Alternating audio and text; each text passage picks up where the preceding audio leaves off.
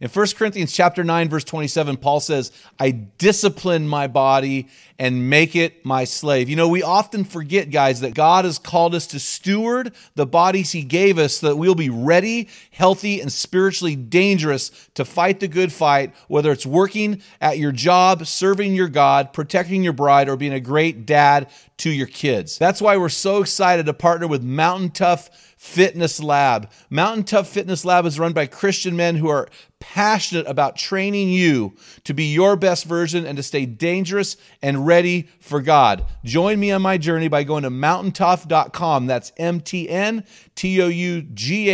and getting your free 6-week trial when you type in the code ARENA30. You won't be disappointed. Stay dangerous.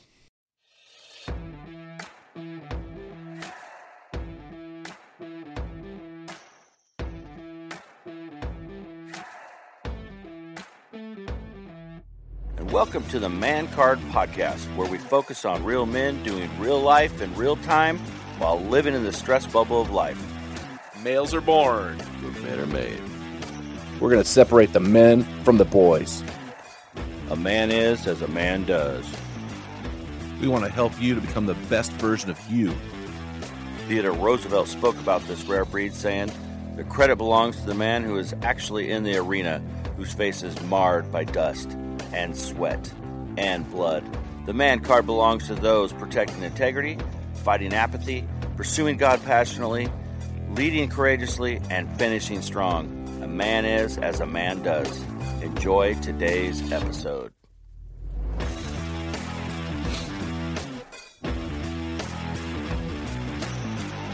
Men in the arena, We salute you. Hey guys, we are honoring you today for getting it done. Thank you so much for listening to this episode of the Man Card Podcast, aka MCP. Hey guys, we're pumped, guys. We want to call you into the arena. We want to call you out of everything hindering you from being the best version of yourself, and we want to call you up to a higher level of manhood. I'm Jim Ramos. I'm here with our producer and mi hombre, Dale Culver. Now, notice I didn't say hombre. Because there's an H in there, dude. Yeah, I know it's hombre. It's right. not, but I didn't want to say hombre because the last thing you and I need to talk about is being hungry. So I haven't had breakfast yet. So hombre is kind of like Spanish for homie. that elk behind your head looks really good. Yeah, well, I've got 400 pounds of elk meat in my fridge. I Don't know touch I need to it. come by and get it. I told you you could have some free I know. I free just got to meat. come over to your house. We don't hang out much, so. No, because I don't like you. I know. I mean, that's pretty easy. I mean, you know, it's Use like, me for my nerdism. seriously, for your technical skills. So, hey, this month we're doing something that may be a little controversial, but I really don't care. We're doing something called No Kneel November. It's also No Shave November, so I'm not shaving, but No Kneel November. Here's what that means.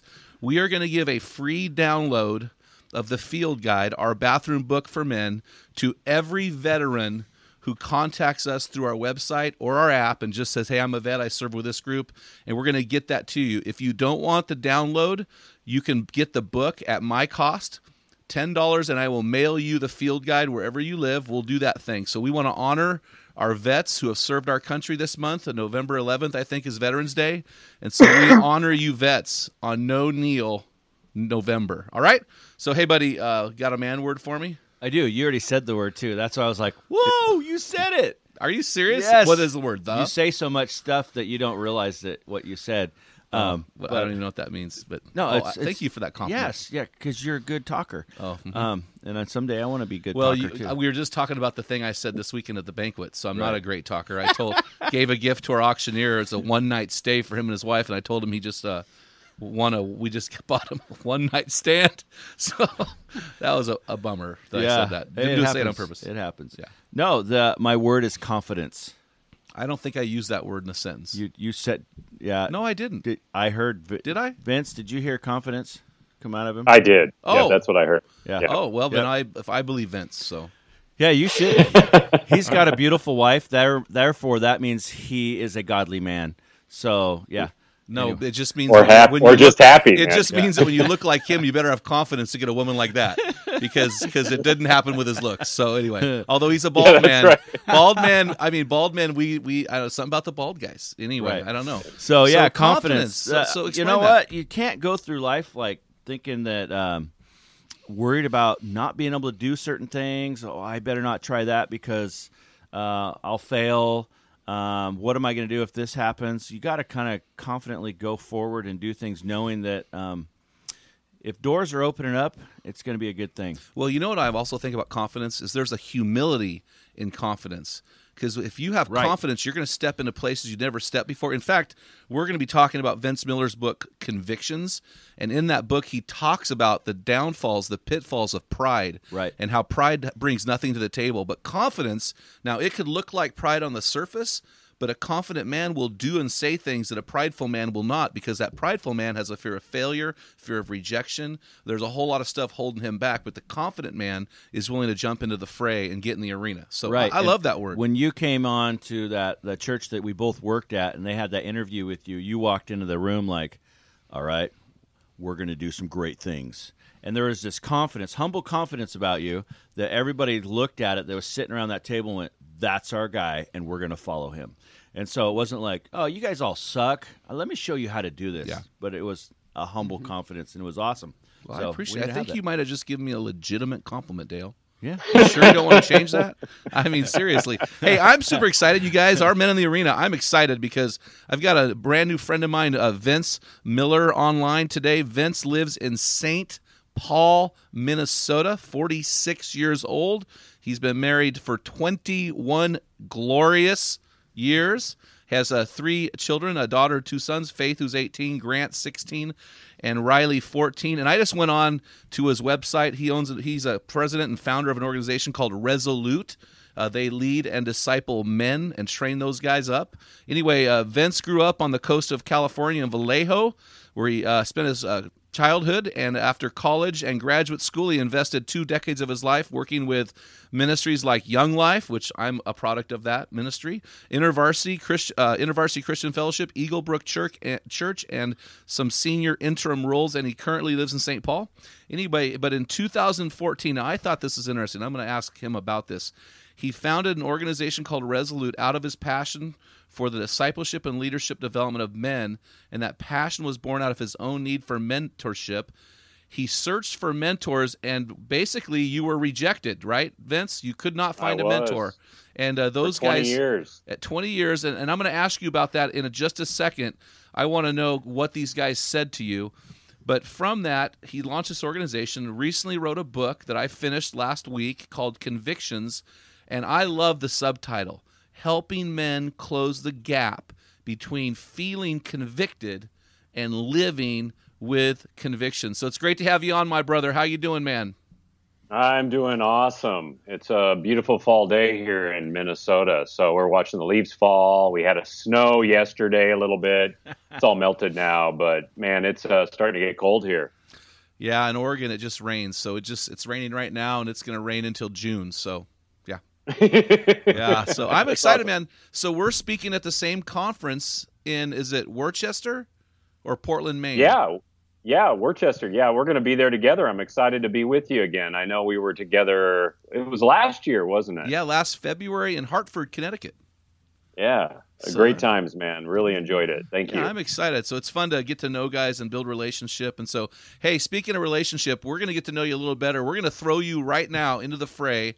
We call it our rapid fire round. Okay. I'm ready to go, man. Oh, nice. I'm seeing pictures of guns. Okay, sweet. Yeah. You probably couldn't hear that, but that sounded like an M60. That's the gun Rambo used in First Blood. Oh, perfect. Is that what you hunt that big elk behind you with? I shot that with a 270, but actually I shot the one this year with a bow and arrow, but I'm not, anyway, but that's funny. You know you're from Minnesota when you call that a big elk. I had to wait for that one to stop nursing before I shot him. So anyway, so hey, so what we're gonna do, man, is we're gonna ask you a couple this or that questions. And I just want you to respond so our people get to know you. And I've told Dale to cut out anytime I disrespect this particular animal. But because you had this in your book, I'm going to ask you a this or that. So in your book, on page 15, you said, or if you don't like cats, which I don't. So I thought, I love this man because I hate cats. Cannot stand them. So here's my question, this or that. For a pet, would you have a cat or any other animal in the world? Any other animal in the You world. preach it, brother. Why? I'm just going to ask this question, man. Why do you not like cats? Oh, geez, who likes cats? I mean, seriously. I'm sorry. I'm gonna say something that's gonna offend about half your audience. That's fine. That's fine. Is that okay? All right. I cannot stand cats. I mean, who actually likes those animals? I mean, people put up YouTube videos and get ridiculous numbers of hits around cats, and they're just annoying creatures. Like they don't do anything that you want them to do.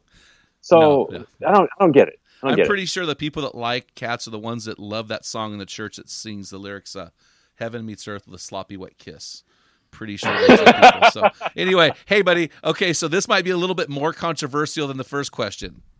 Okay. San Francisco or St. Paul? Oh man, I'm going with San Fran because I grew up there. So Wow. I'm going with San Francisco. Yeah. Representing the hometown. I like that. Okay. Next question. So you're with your wife.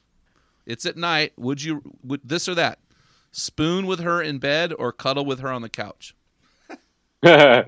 Spoon in bed, of course. I Yeah. mean, come on. Absolutely. More points of contact. So, okay. I'd hurt myself on the couch. Okay. Well, spooning is cuddling. It's just a little. It's just a different form. Okay. So here's one for you. Get a little serious, man. Get a little bit more serious. This or that? Conviction or condemnation? Conviction. Totally. Yeah. Conviction is something that we induce on ourselves. Condemnation is something we do to other people. Oh, that's good. Say that again, man. That's really good. Conviction is something that we do to ourselves. Condemnation is something we do to other people. So we need more men that live with conviction, right? Gosh, that is so good. So does that man who lives the conviction, does he put condemnation on others, generally speaking, or does he speak and inspire people to live with conviction? Yeah, I think the latter. I think, we want to live hard against sin, right? And we want to condemn sin, never people. And conviction is very people-centric, very person-centric. And so we need more guys that live that way, that live with conviction and in condemnation to their own sin. We need to condemn sin in our life, right? So love the sinner, hate the sin. Right? Is that what you're saying? Yeah. Once I start turning on the sinner, I begin to enter the land of condemnation. Is that true? Yeah, I think so. That is a very, very common phrase that we throw out there that I think captures really the heart of what it means to mortify and go hard after sin in our own life. And we need to do it in our life, and we do that with conviction, right? So when you say go hard after sin, can you embellish? Yeah, absolutely. I mean, we do so many things in life that we go hard after. I mean, we go hard after retirement, after money, after killing small baby elk. We go hard after everything. But I mean, the one thing that God really wants us to go hard after is hard after sin, and He wants us to battle it and fight it and live against it and give all of our effort to it, not in an effort to earn our obedience, but in an effort to show our obedience, right? To demonstrate that we love Him. And I think we need more men that live like that. So that's my thoughts on it. That's really good. So what you're saying is we go hard against sin because sin is really a means to the end, which is radically pursuing and obeying the God who created us. Yeah, man.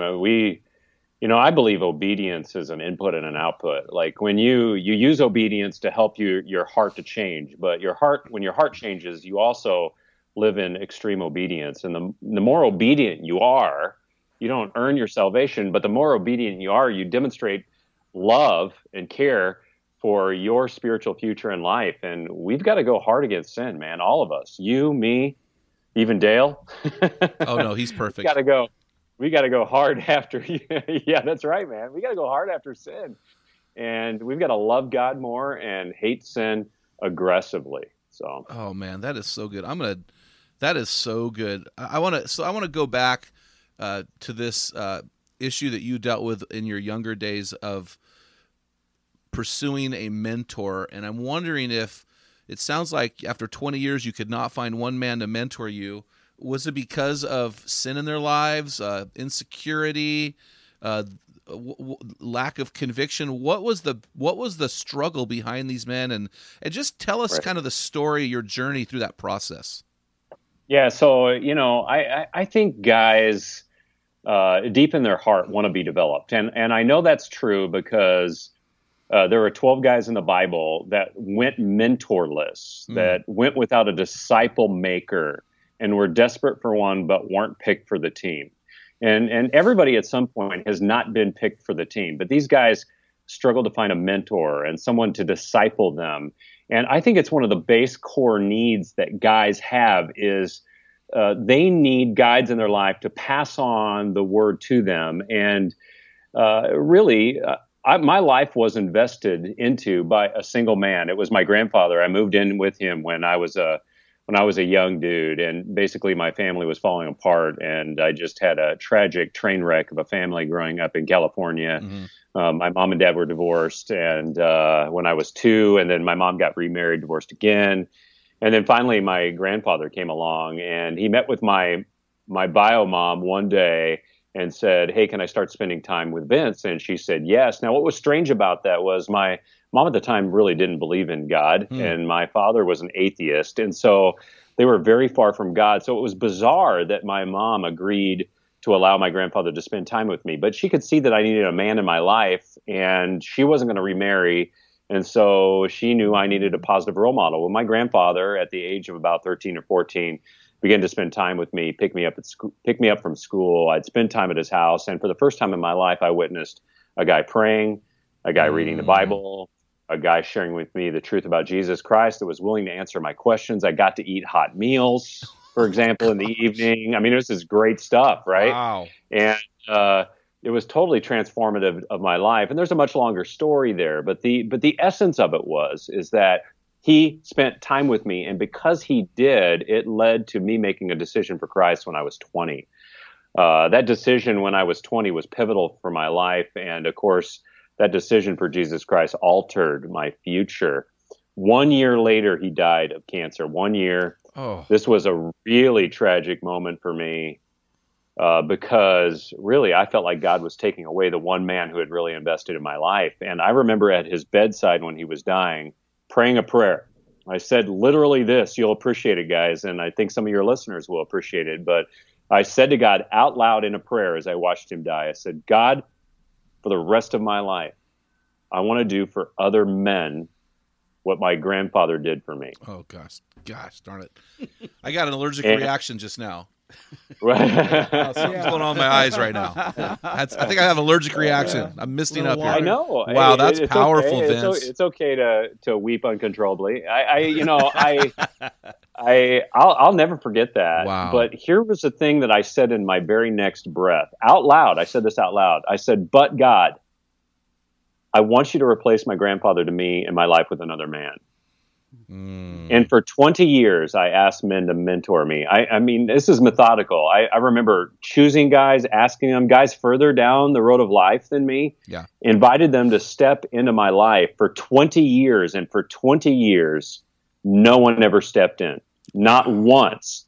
Now, maybe God was trying to irritate me, which I think he was. Mm-hmm. But at the same time, during those 20 years, I went mentorless. I always heard two excuses. And you guys probably know what these two excuses are. Yep. I'll let you guess. What do you think they were? I'm not good enough. I have sin in my life. Time. Mm-hmm. Time. Yeah. I don't feel I don't feel like I'm qualified to do it. Yep. There you go. You got it. There's both of them. I don't have time, and I don't know what to do. And I got to tell you, though, I got so irritated with hearing those answers. I don't have time and I don't know what to do. Everybody's heard those answers. But I felt that as God was irritating me, that he was pushing me to try to figure out not how to complain about the issue, but how to resolve it on my own, how to resolve the issue. And he pushed me through irritation into resolve, and that's when Resolute was born. Resolute is designed to give guys an experience in mentorship if they want it. And we tried to design a program that was simple enough that any guy could use so that we could take those two excuses off the table. I don't have time and I don't know what to do. So we built a curriculum that allows a guy to mentor another guy anywhere, anytime, in any church, in any environment, business, one-on-one, large groups, small groups, doesn't matter. Guy who knows a lot about the Bible or very little, he can push play on a few videos, use a study guide with another guy, and he can mentor him. And man, I got to tell you, that is my calling in life. My calling in life is to fulfill that prayer that I prayed over 25 years ago at my grandfather's bedside. Wow. I promised God the rest of my life, I'm going to mentor men like my grandfather mentored So now, me. Vince, these mentor relationships, are these what you're calling the cohorts?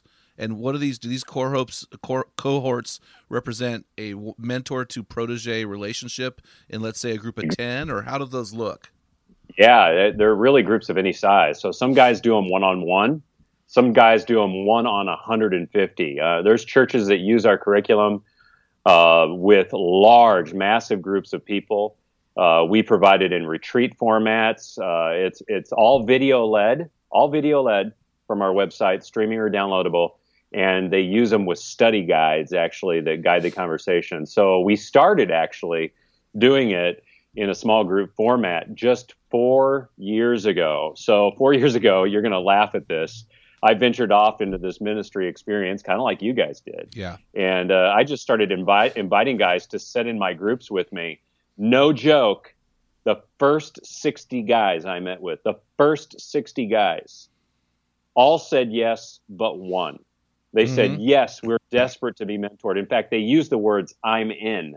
I heard those words, I'm in, every single time. And suddenly I discovered that I was not alone, that there were guys out there just like me that wanted to be mentored, that had never been mentored spiritually and were looking to grow in their faith. It's kind of like, some people want to be developed for business or for life or for family situations. I believe men want to be developed too. They have this deep, aching desire to be developed, but they feel like they've never been chosen for the team, and they're waiting for someone to come along and say, develop me, right? Pour into me, show me the ways of God, just like you guys are doing, Oh, that's awesome. I mean, we're finding the same thing. It's not hard to recruit a team.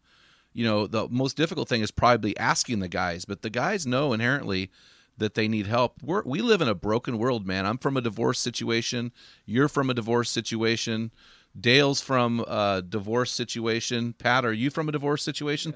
So all four of us here on this podcast are products of divorce in some way, and there's a brokenness that comes from that. And who's teaching these guys? Here's a question for you, Vince.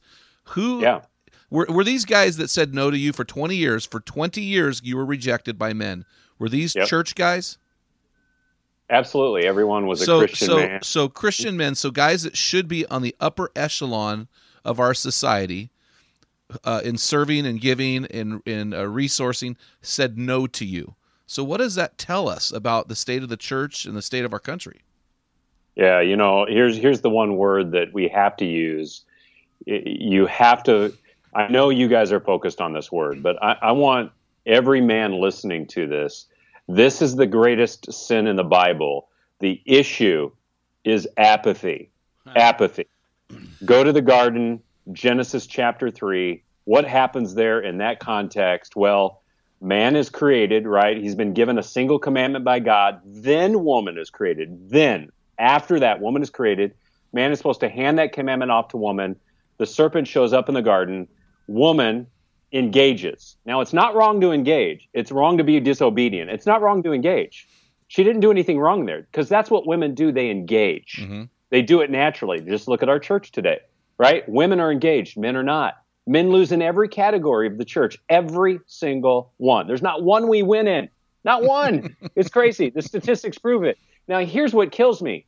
Man is in the garden. He sees the situation unfold, and he does nothing and he says nothing. Those two things you need to burn in your mind.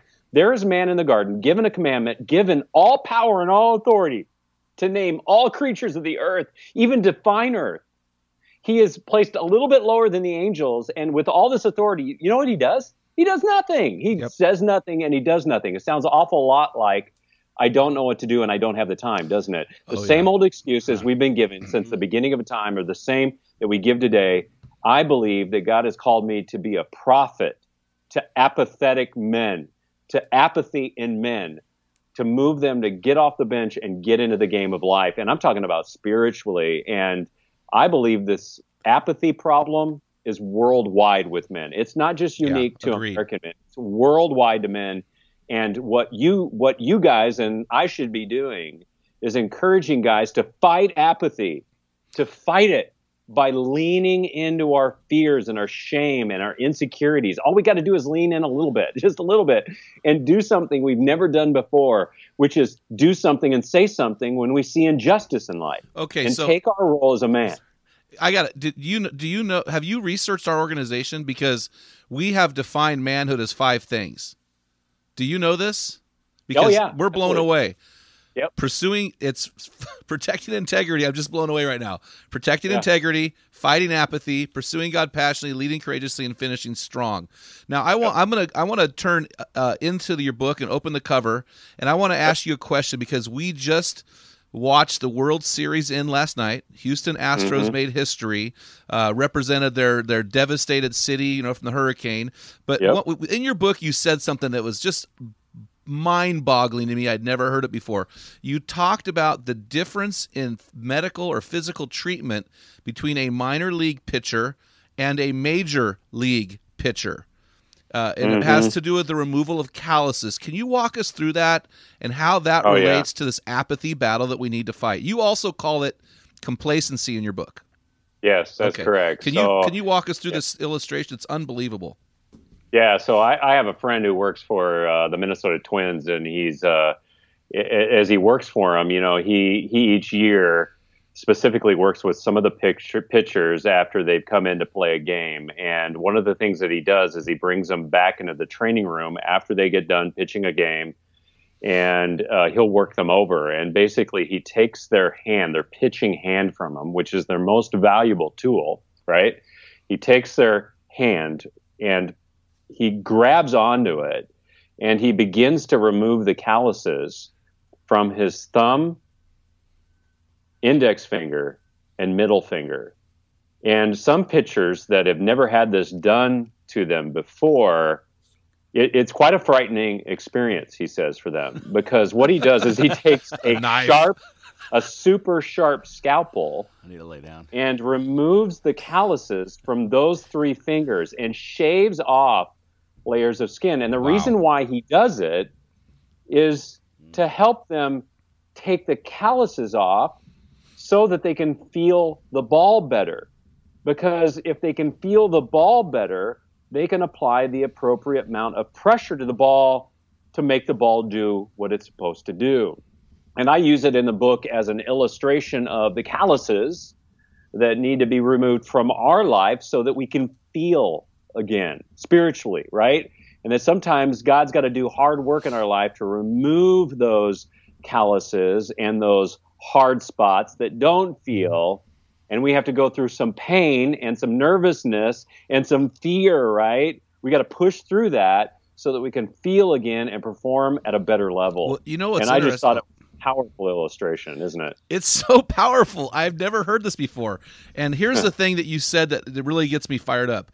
You said that they remove the calluses. So apathy is callousness. It's this inability to feel, this inability to care for the things that we're called to care for. So these calluses are removed with a scalpel so that pitcher can now feel the pressure of the ball. Now Vince, a mutual friend of ours, Brian Doyle, the founder of Iron Sharpens Iron, came on our podcast and he said, quote, "Men are made for pressure." So men are made for pressure, but if we have a calloused heart, how do we handle pressure with a calloused heart? Talk us through that. I think it's really hard. I think, like I kind of lay out in the book, I think most men really have a hard time removing those calluses from their life. I think they want to, though. It's not a desire problem. It's an action problem. So the premise of the book is that statement that you read just a little while ago. I believe men love to feel convicted. You know, we sit in our churches on Sunday morning, if we're church-going people. We sit in our churches on Sunday morning, and we get this feeling of conviction every once in a while, right? Like we need to deal with this sin, this callous in our life. And we walk out of that building going, man, I should really do something about my finances, about my marriage, about my sin, about my issues, about my anxiety, about my business, about my future. We feel that, right? We feel that conviction. But the thing that we fail to do is we fail to move that into living with conviction. And so we love to be inoculated with this feeling of conviction, but I think we lack on acting on it, and that's apathy at work. And what we need to do is to bridge that gap. And I want to help men bridge that gap. I want them to feel convicted, but then I want them to act on it and move on it. And to do that, we're going to have to deal with some, tough stuff, some calluses in our life that unfortunately are going to expose us. They're going to be a little bit painful. But when we do, we're going to be able to feel the laces on the ball again, right? Oh, that's feel the so laces good. on the ball. That's so good. Hey, Vince, we're going to take a short break to hear from our sponsor, and we'll be right back in a minute. The Man Card Podcast is sponsored by The Great Hunt for God and our mission to transform lives through teams of men. Because when a man gets it, everyone wins. So start a team in your city today. Simply go to our website, www.thegreathuntforgod.com, or download the Great Hunt for God app. It's free. It's awesome. Under the gear section, you will find all the resources needed to launch a team in your area. We are a 501c3 nonprofit organization that relies heavily on the monthly gifts from our financial champions. If this podcast has helped you get out of the bleachers and into the arena, please consider becoming a financial champion today with a minimum $25 a month gift. When you do that, you'll receive the Field Guide, my bathroom book for men. Just click on the Give button at the Great Hunt for God app or go to the website, again, www.thegreathuntforgod.com. Click on the Give button in the menu drop-down. Thank you again for championing the cause of the Great Hunt for God. Okay, hey, Vince. Hey, on page 34 in your book, and I think this really relates to our topic. You write about blind spots, or you also call it a dark side, and that it's manifested when we move away from action and turn and face blame. So can you talk about this issue of men who blame others, or they project their sin upon someone else, and how that negatively affects them and in being men of conviction? Oh man, do we love to blame. It's just kind of like objectifying other things or women or objects or future, where it's always somebody else's problem, right? It's never our own.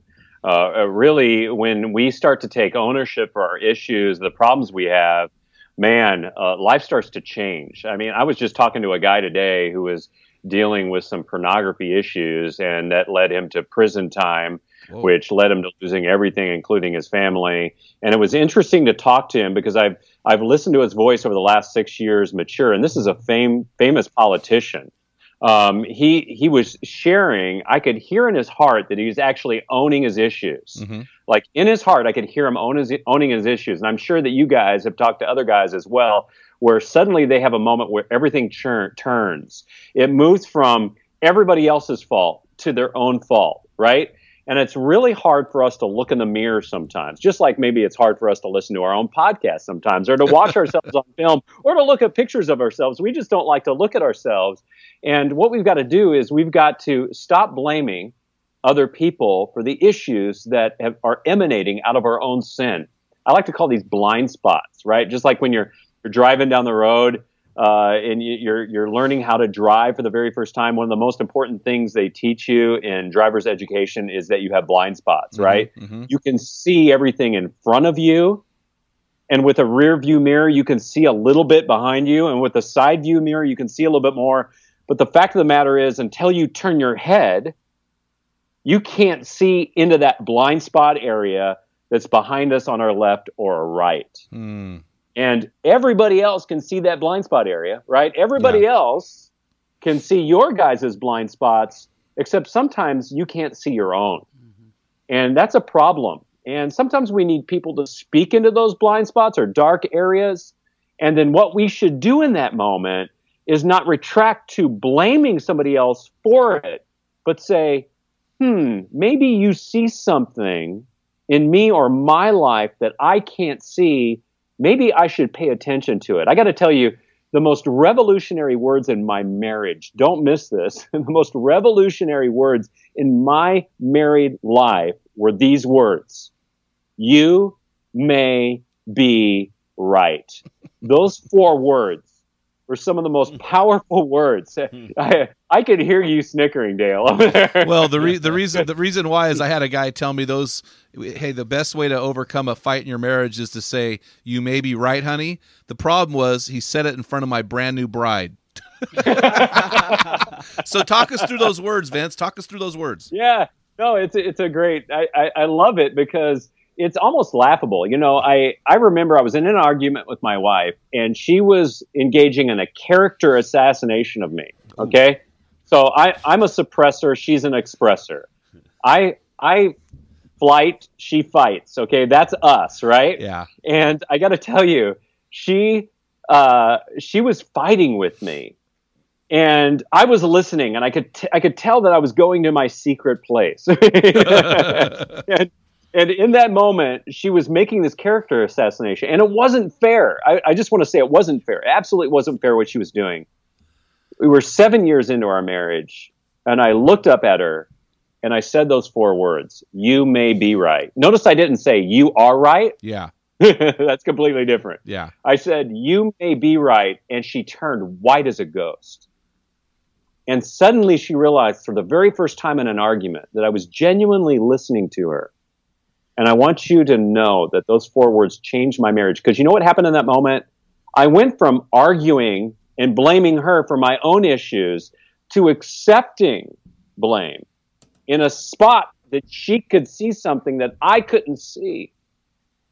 And she challenged me, and it changed our marriage forever. We've been married 21 years. I got to tell you, that moment, about 7 years in, was pivotal for us. Our marriage has never been on the rocks, but I got to tell you, it changed the way that we interact with each other, how we talk to each other. And that's what I'm talking about. Conviction is right there is where the battle is fought for most men.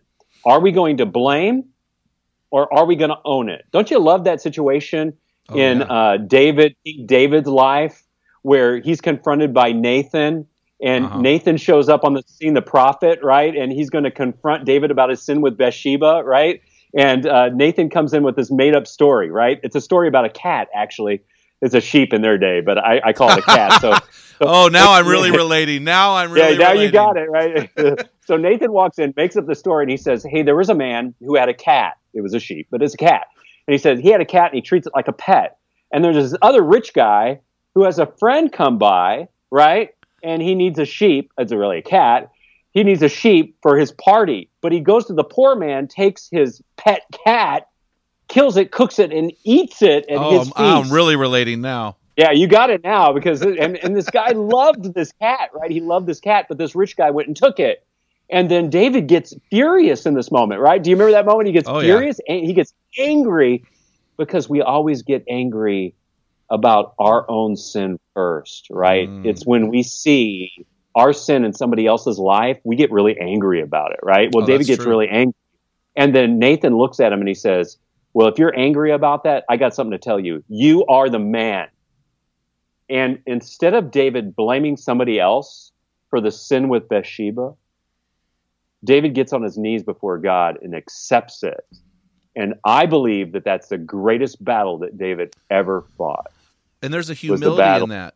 There's a humility in that. There's a humility in saying to your wife, sincerely, you may be right. And here's the thing I got from your book, and I think that story was in your book, if I'm not mistaken. But here's another thing that was in your book that's really interesting. There's a humility in accepting the blame, but when pride creeps in, all sorts of problems begin to flare up. And you address pride explicitly in your book in regards to men being men of conviction. Can you walk us through what pride offers to a man of conviction? Oh man, there is difference between kind of that arrogant pride where we sit on the throne of our own life, and there is a complete difference between that and the pride that we find in the life and the humility of Jesus Christ. Oh, I mean, yeah. I got to tell you, I live every day so proud that Jesus Christ has saved me from my sin, rescued me into redemption, has forgiven me, extended grace to me, loves me, has shown me mercy. And I'm deeply proud of that. And I believe that men are looking for pride. It's just, unfortunately, we find ourselves as the object of our own pride rather than what God has done for us. And it's okay to be proud, but that proud has to be faced toward the right object. I am proud of my Lord and Savior. And because I'm proud of him, it changes who I am. I love Paul in every one of his letters. I love how he addresses the crowd. And I think the way that he addresses the crowd is really interesting, because I think what it does is it subtly plays down his own arrogance and plays up his pride in Christ, right? Here's how he starts most of his letters. Paul, a servant, a slave of Jesus Christ. Now, I want you to hear pride in that statement, but I also want you to hear the utter end of human arrogant pride in that. I believe that that was the way that he taught himself to not make it ever about him, because Paul had every right to be very proud in all of his human genetics, in his education, in his money, in his career, in his politicking. I mean, Paul had everything. He had every reason to be arrogant in a worldly sense. But I believe by naming himself through the identity of servant and slave of Christ, he downplays human pride, elevates pride and focus on Jesus Christ and his Lord and Savior. And I think that's what men are searching for. They're searching for something higher and more nobler to be proud of. And it's not us. It's not you. It's not me. It's Jesus Christ. And I think men fight a battle there every day, man. That's every good. single day. Well, I think the other battle they're fighting is this battle against repetitive sin. You called it repetitive sin in your book, and I love that phrase.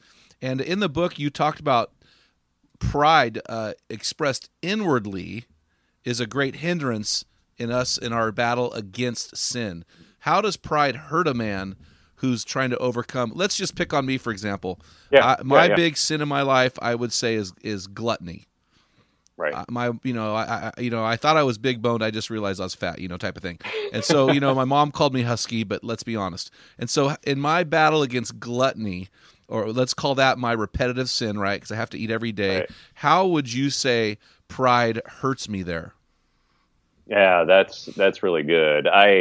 My repetitive sin is anxiety. That's mine. Ooh. And it trips me up all the time. And so, I think pride trips us up in these situations, especially with repetitive cycles of sin. I've written a series of 5 lessons for small groups of men on this particular topic because it's so hard to really understand. But I believe God wants us to battle hard against sin, especially repetitive cycles of sin. Yes. And it's not that we can beat sin, but we can beat the cycle. We can actually rewire ourselves to move into a more effective battle plans with sin. And I think that pride is really the inception of the sin. It's giving in to our earthly desires. That's where pride is born. It's just saying, I can do it on my own. I can do it without the Spirit's help.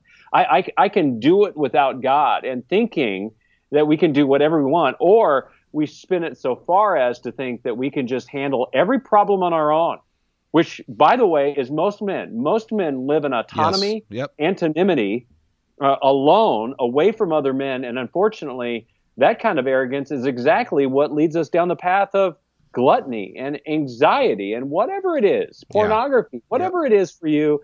If you want to understand what trips us up and leads to repetitive cycles of sin, it's a guy who thinks he can proudly do it all on his own without the help of God, Jesus, and the Holy Spirit, and without another brother in his life. If you think that, you are wrong. I mean, we have to tell ourselves that. You cannot go this life alone. You need to link arms with another brother who's going to walk life with you and help you, not only with your weak spots, help you to leverage the things that you do well, right? And to walk with you in the journey of life. So you talk about in your book significantly you talk about accountability. So let's just pick on me, for example, because I've got two guys that I would say are accountability guys in my life here in this room. When it comes to eating, we're picking on me right now, or we'll just call it a counseling session. When it comes to eating, for you it'd be anxiety. How should these accountability guys, these guys who have locked arms, how should they respond to my issue of food or your issue of anxiety, right? Or Dale's desire to be a supermodel? How should they interact with me? What does accountability look like? Because I think accountability's got a bad rap, and I'm a big fan of accountability if certain things play out. Can you walk us through that there, Vince? Yeah, no, here's some good stuff for the guys. And, if your guys are listening right now and they got a piece of paper by their side, this would probably be good. I think the first step is this. You have to make a decision. You have to decide that you're no longer going to allow sin to win, to beat you up in a repetitive way. You have to make a conscious decision. I think guys forget this first step because we just kind of sleep with our sins. We kind of sleep with our sins, but we have to make a conscious decision. The second thing. Can I interrupt real quick, Vince? Yeah, go for it. I hate to do this, but in your book you talk about making an advanced decision. Is this the same decision that you're talking about, or is this different? This is different. This is actually, this is very different because I think that guys got to make a choice, and I appreciate that because we're going to get to that. But I think that guys got to make that first conscious decision to do something. I think this is where apathy sets in. We feel convicted, but we don't do anything about it. It begins with the decision.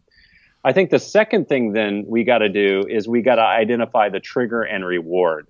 So let's say, for example, your issue is gluttony and you're sitting on the couch today. So we're going to talk about you, and I'm going to make some things up about you that probably aren't true. But, let's say that you, Jim, you sat in front of a nice meaty steak, some nice starchy potatoes, maybe some asparagus on the side. You look down at your That sounds like your favorite meal. That sounds like your favorite meal in your book. Yeah, it probably is my favorite meal, but you're looking down at your steak, right? And, it's peppercorn crusted. It's got a pat of butter on the top of it. It's dripping. You're salivating, I can show you the page in your book where you talk about that. Oh, yeah. That's in your book. Okay, keep going. But that's in my book, too. I'd put a lobster in there, too. I threw a lobster on top of it. There you go. Okay, now I'm drooling. So now you're drooling. Okay, so this whole thing is all buttery, ready to go. Oh, and so you're hurting me right now. Right? You're hurting me. Now I'm speaking your love language, right? Yeah, now, you are. You've discovered a part of what the problem is that you've just put yourself, if you're gluttonous and you put yourself in front of that meal, well, of course you're going to eat the meal, right? Come on. If you continue to put yourself in front of that for breakfast, lunch, and dinner, you're going to eat it. It's what's going to do. It's called identifying a trigger and a reward. The trigger is the meal or a certain type of meal or a certain moment or a certain experience in that moment or certain behavior patterns. And the reward is eating. It's like feeling full. It gives you some joy or something like that. Or it resolves some anxiety you have in life or maybe it's just a pattern to overeat. Who knows what it is, but you got to identify the trigger and reward. The next thing that I tell guys to do is what you've already mentioned, is next time that moment happens, you got to make it an advanced decision about what you're going to do when that trigger and reward strikes. So in other words, next time you're going out to eat with somebody, you have to decide in advance what you're going to do. Are you going to order the steak and lobster, right? Or are you going to order the salad? Well, your advanced decision would be, well, I'm going to order the salad, or I'm going to order a different type of portion. You writing this down? Well, no, I've got it memorized from the book. So, because I thought when I go to a restaurant, I don't even open the menu. I just got to say I'm getting a Cobb salad. There you go. Don't even look at the menu because those French fries with ranch dressing are looking pretty dang good right now. I know. I did this the other night when I went to a restaurant. Now I don't struggle with gluttony that much, but I'm watching my weight. I'm working out. I'm eating, etc. And I just said, I know I'm going to get this meal. So I only looked at one thing, and I didn't look at anything that was fried on the menu. A lot of really good-looking fried things. How do you do that? So I got myself a salad, a Cobb salad, just like you're talking about. Oh, yeah. And then, but I think you need to show that in the fourth step is you got to show that trigger, that old trigger of better reward. So here's how it looks like with like something like pornography, for example. So, a lot of guys struggle with pornography. So I would say to them, look, okay, you need to decide that you're no longer going to allow pornography to win in your life. What's the trigger? Well, the trigger is I'm lonely. For somebody out there it is. And the reward is the pornography plus a lot of other behaviors that go with pornography, right? And then we say, well, if the trigger is loneliness, well, I'm going to make an advanced decision the next time I'm lonely. The next time I'm lonely, I'm going to call Bud, or I'm going to go to a public place, or I'm going to do, that's my advanced decision. Yeah. Now, in that moment, we can't leave that desire unmet. If we're lonely, we have to feed it a better reward. Ooh, and the that's reward good. has to be something very, very powerful and new. It can't be like the old reward, right? Because pornography has a negative reward. We don't really call it a reward all the time. It's kind of punishment, but it's a reward. But we got to feed it a new reward. And if you can trigger, when that trigger strikes, if you can give it something new, it will decouple from that old behavior and attach itself to a new pattern. And it's very, very powerful. And I've done this in my life with many sins. And I got to tell you, it helps to unwire the mind and lead it towards something greater. Man, and this is how we defeat repetitive sin. That is so good. Well, hey, we're coming up at the end of our podcast, Vince, but I want to leave with a quote from Scripture that I did not realize how hard and how close to home this hit for you personally. And now I'm guessing here, but you mentioned it twice in your book.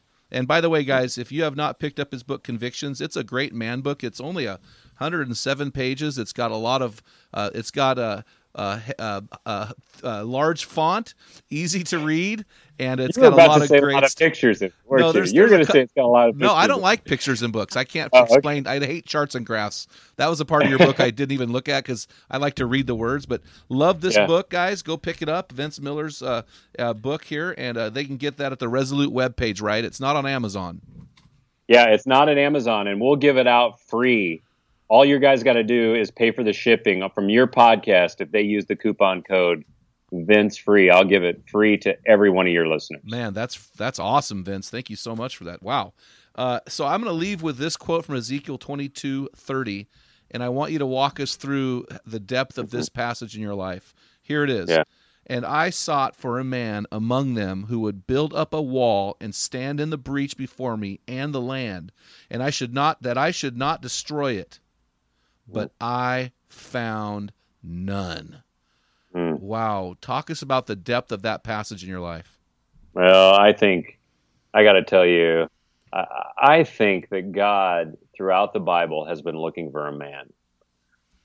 He's been looking for one. And in that text, of course, that's God speaking, right? In that text, I think God is not talking down to men. He's not painting a bleak picture. I actually believe that he's giving us a challenge to accept. Because in those verses, I know that God is describing the man that he wants. And the man that he wants is described, I believe, in qualities in that single verse. He's looking for a man of action who will do something. He's willing to do it alone if he has to, all by himself. He has well-ordered priorities, and he's all in at the poker table of life. God has always been looking for that dude. And throughout the Bible and throughout the history, we see small glimpses of these men. We see Noah and Moses. We see Aaron and Nathan. We see David and Solomon. And every one of them had successes and failures, right? Yep. And God was always looking for a single man. Well, here's the greatest part to the greatest story ever told, is that God was always looking for one. Because he couldn't find one, he self-provided. Wow. He provided the one. And in Jesus Christ, we see the ultimate man. All we got to do is live like him. And remember what I said? That man in our failed identity did nothing and said nothing. Well, Jesus did everything else that we didn't do. He came doing and saying certain things to show us what it meant to be a man of God. And all the guys out there need to hear this. Ezekiel 22:30 is just a prophetic statement about the life of Jesus Christ who is going to come, and that in him is life and godliness. And through his life, we can see a model of manhood that just obliterates how we understand man today. And I would encourage guys to chase hard after Jesus Christ. Man, that is so good, Vince. Hey, man, thank you so much for taking the time to share, for offering your book Convictions free of charge to our men in the arena. Man, we're just really blessed to have you on here. My guys, Dale and Pat, are just going, he raised the level, baby. He raised the level. So, hey, man, we're having a John Eldridge on our next interview, so he's got the bar is set high, my brother. So, hey, men, you've been listening to the Man Card Podcast. Remember, it's No Kneel November. So if you're a vet, just go to our Contact Us section on our app or our website, and we will send you a free book download. If you want to read the hard copy, send us $10 with your address. We'll mail that out to you, and I might even sign it for you because I'm so proud. Hey, guys, helping us transform the lives of men is as simple as 1, 2, 3. Listen and subscribe to our podcast. 2, share it with your friends. 3, write a positive review. Give us your input about topics or guys you'd like to hear from. I think we'll have Vince on again. I thought that was unreal. He's got a lot to say and a lot to offer to men today, so we're excited. We want you to become the best version of you. So, guys, continue to contact us, reach out.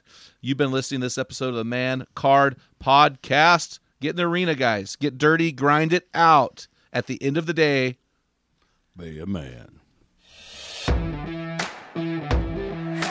This is Dale Culver, and you've been listening to the Man Card Podcast. Has your man card been challenged today? If you're hungry to be the best version of a man, then purchase your own copy of the Field Guide, our bathroom book for men. Jim wrote this book for men who don't read books. It's a daily study of manly words explained with great stories. You will find enough entries to read one a day for an entire year. That's right, 365 daily readings on what a man is and does. Get your copy for you and your friends on our website at thegreathuntforgod.com. You will also find our 5-book Man Card series. Grab several copies, recruit some friends, and champion the cause for men today. We are a donor-supported, nonprofit organization with the mission to transform the lives of men and those they love. If today's podcast has inspired you, consider being a financial champion by going to The Great Hunt for God and click the Give link in the menu drop-down. Also, download the Great Hunt for God app today. It is available in all the app stores for all devices. It has videos, podcasts, our store, and many other links to the world of the Great Hunt for God. Thank you for listening, and good hunting. What type of dad are you? Guys, in my 35 years of ministry, I've noticed that guys basically fall into 2 categories. And in those categories, there are 4 types of dad or 4 phases that you pass through as a dad. We just dropped an amazing quiz to help you discover what type of dad you are. Find out what type of father you are and get our custom resources fit to meet the needs and the questions you are asking. Head on over to menarena.org. Join 20,000 men from around the world and find out the type of dad you are.